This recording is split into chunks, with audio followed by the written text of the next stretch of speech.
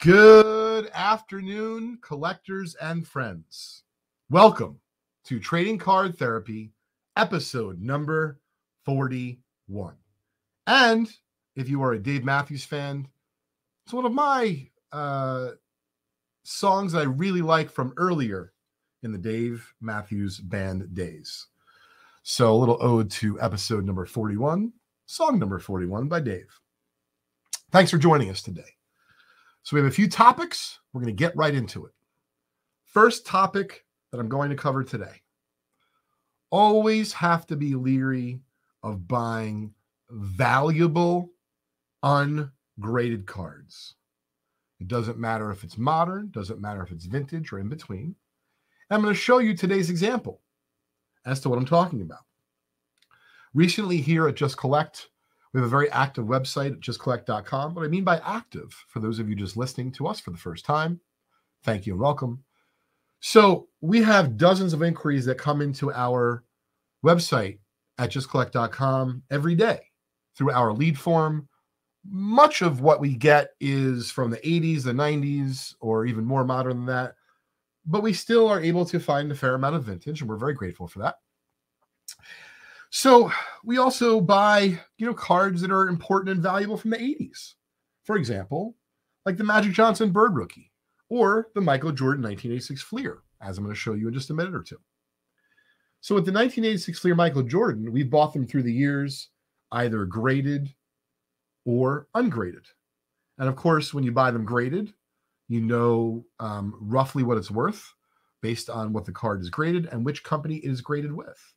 But when it's ungraded, of course, you're hoping for the highest grade possible. But the trick is to be able to identify what you think it'll grade with the grading company and to pay, hopefully, just a little bit less. But you got to be really careful because the 1986 Fleer Michael Jordan card has been heavily counterfeited over the years. And we know that here at Just Collect, as yours truly has handled hundreds of Michael Jordan 1986 Fleer cards over the years and have seen a fair amount of counterfeits and reproductions of that card. So in this particular case, we have JK in our office, who's a member of the Vintage Breaks team and the Just Collect team, who's just getting started with leads and has gotten a few nice collections for us early on in his experience, talking to folks over the phone, through email, etc. And so he recently discovered someone who had a 1986 Fleer Michael Jordan that was ungraded. And what we told this individual, because they were asking what we could pay for it, got to see it in person, give them an estimate based on the image, so on and so forth. But, really had to see the card in person. However, if you'd like to get the card graded yourself, we're happy to make you an offer after you get the card graded. Person swore that doesn't want to get it graded, doesn't have the time, the wherewithal, etc. So I said, sure, send that on in. We're happy to take a look at it. We'll let you know the day that we get it. We'll let you know that it's arrived safely. And, of course, we'll get back to you within 24 to 48 hours. But in this case, because you only have one card, it's really not that long, to spend, on one card. So it was pretty easy as far as after it arrived. Well, in this case, I'm going to show you, of course, two different Michael Jordans. Let me pull up our camera here. And for those listening, I'll talk us through it. But for those who are able to watch us, you can do so on Instagram or our YouTube channel. Appreciate you tuning in. So this is the card in question that I got here at the Just Collect Central offices in Millburn, New Jersey. And by the way, if you're ever in the Millburn area, stop by our store. We're open 6 days a week, every day except for Wednesday. We have lots of great vintage on display and a really nice and open selection. We're always going live here with Vintage Breaks. So at first glance, and I actually left my loop at the desk, but regardless, I don't think you'd see it blown up. The first two telltale signs on the Michael Jordan 86 Fleer, you want to see that little flag to the right of Premier be a different color than the yellow, and this appears to be like a more of an orangish yellow. And then on the back, the basketball with the NBA logo, upon looking under a loop and magnification, you would see the lines in the basketball. So with this particular card, it actually did have the right look to the yellow flag. It had the right look to the basketball. But when I took it out, and I don't have another comment here, even without another comment around, I could just close my eyes, and I know that this card, for whatever reason or another, it does not feel like other 1986 Fleer basketball cards. and it feels foreign. In other words, if I put a group of 100 comments together, I'd be able to pick this out, as it does not feel like the others. Even though it looks like the others with those telltale signs, I thought that the nameplate was a little bit off. I thought that the blue was a little bit too blue. Okay. So here we have a Michael Jordan PSA 9 that was pulled from packs in front of our eyes. And you can see side by side that Michael Jordan is just a little bit less blue in the nameplate.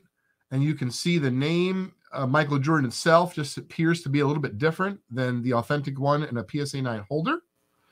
But what's really scary, and this is the point of today's episode, even though the flag really did look like it was A-OK or almost A-OK, same thing with the basketball on the back.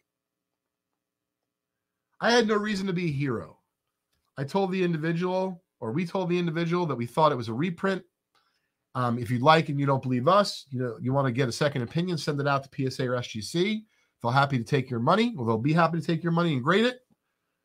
So I'm going to tell you what happens. We're not going to tell you who this was or where they were from.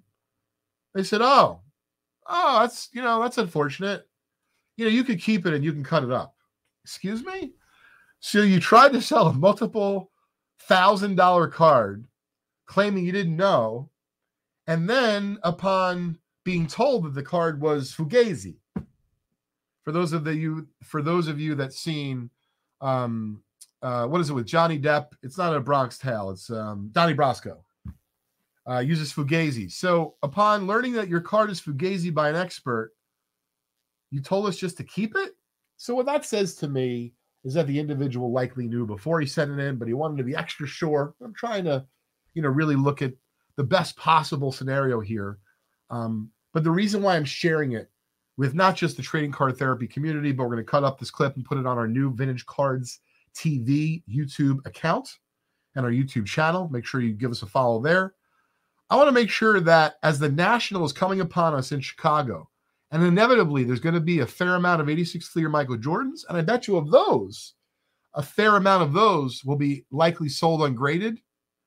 You better know what you're looking for, or you can get burnt out there. So protect your peace. And that's what today's episode is all about, is protecting your peace, specifically protecting your hobby piece. So if you have any questions, you want to drop me a line, you can do so in two different ways. Right here on Instagram through Trading Card Therapy, just send me a DM or email me direct at Leighton, Leighton at justcollect.com. What up, James? Oren Cards, thank you, my friend. Daniel Lynch and OG at VB, thanks for tuning in today. So the next topic I want to cover today, it's broken down into a few different areas, but it's really all under the same Protect Your Peace episode number 41 here of TCT, coming to you live from Just Collect Vintage Breaks headquarters. So recently I was contacted by a law firm. Generally not that great to be contacted by a law firm. However, in this case, they were seeking out my vintage card expertise. For those of you who do not know me, I am the doctor, the host of Trading Card Therapy, and I've been handling vintage baseball cards for nearly 3 decades. Have handled the buying and selling of almost, probably over, but we'll call it almost $50 million of vintage cards. So when you do that, you put yourself out there with content and, an active website. Folks tend to find you generally to offer their goods for sale, but on occasion I've been asked to participate, in a variety of different situations over the years. But this was a very clear one. They were looking for an industry expert who potentially can help them identify some potential cards being switched. So the facts as they were presented to me, we will not give anything away here as far as particulars, but we had said law firm contacted me reaching out for an industry expert. And what they were doing was representing an individual who had been trying to work with an auction house, I guess, for a little bit of time, selling their cards on consignment. For those of you who are listening to this episode and aren't familiar with consignment, the whole idea of consignment, whether it be in baseball cards or other fields, is someone, whether it be a firm, an individual, etc., is going to sell your goods, just say a baseball card in this case, sell it through their auction house, or they're going to sell it on eBay like Probstein, whatever the case may be. And then for doing that, they're going to get a fee. That fee could range 10%, 20%, whatever the numbers are is really immaterial here. And so what happened was this individual had submitted a fair amount of ungraded cards to said auction house. And the reason why this law firm reached out to me representing this individual is because this individual believes that he had some cards that came back to him. So, for example, in the case of a Nolan Ryan rookie, that even though he got a Nolan Ryan rookie back, he didn't believe that that was the card he actually submitted to the auction house. You might say, well, usually when you give cards to an auction house, they're sent into them to sell, to be sold. They are, but these cards are supposedly misplaced or lost, whatever the case may be.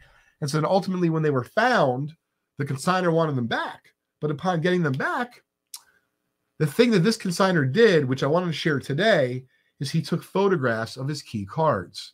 So upon receiving some of these cards back, he was looking at his records, looking at the card he's getting back, and he's like, I know it's not serial numbered, but these don't look like the same cards. So this individual got representation as in the middle of a whole, call it a situation.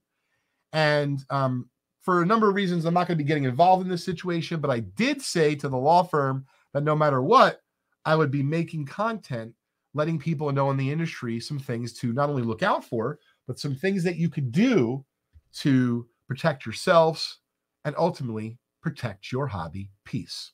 So as far as whether it be you're dealing with an auction house, you're dealing with a company like mine at Just Collect, and you're selling us cards that, we both are hoping are valuable, or you're actually sending cards out to the grading companies, keeping in mind, and I said this to my staff before we went live today here on Trading Card Therapy, that even if an issue happens at PSA, even if an issue happens at an auction house, or an issue happens at a company like mine, meaning a dealer that, assesses collections and buys them all the time, fairly regularly, it doesn't mean if an issue or mistake happens that the owner, the leadership is a bad egg, that they've done something wrong. But of course, it's going to leave you with a bad taste in your mouth. And so one of the ways to protect, if you're going to work with an auction house and you're sending in cards that are not graded already, and you're sending in raw cards of substantial value, one of the ways to protect yourself, at the very least, is you're going to inventory them, and that goes without saying, but you're going to take photographs of them, create folders on your phone, organize the cards, and that's if you're going to be dealing with an auction house. If you're going to be dealing with a grading company, such as PSA, SGC, or any of the other big players out there, I do not recommend making yourself nuts and taking a photograph of every single card you are submitting.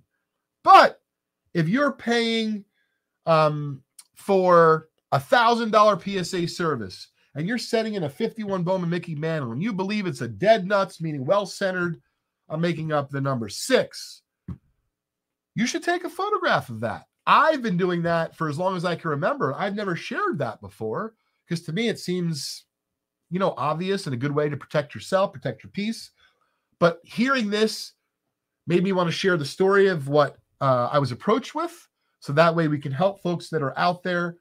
And you're not just talking about collectors, by the way. These could be investors. This could be someone who inherited a lifetime collection in their family, and they may not know. So we're trying to help each and every one of you out there to make sure that you're going to protect your peace, and you're going to have a situation where you don't just have a record of your cards that you're submitting for grading, that you're submitting for an offer or an evaluation with a company like mine, or you're submitting to an auction house and just having them sold, i.e. graded and then sold. It's vital to make sure that on the cards that are super expensive, do yourselves a favor and take photographs, document, and if you feel like you know cards well and they're ungraded, take your best guess as to what you think they would grade. So that way when they come back, if you thought it was going to grade a 7, it comes back a 2. Well, you're like, oh, well, is there a crease or paper loss on the back that I missed? Whatever the case may be, you want to make sure that you're going to protect your downside and maximize your upside. And when you're working with an auction house, I mean, I've worked with a number of great ones through the years.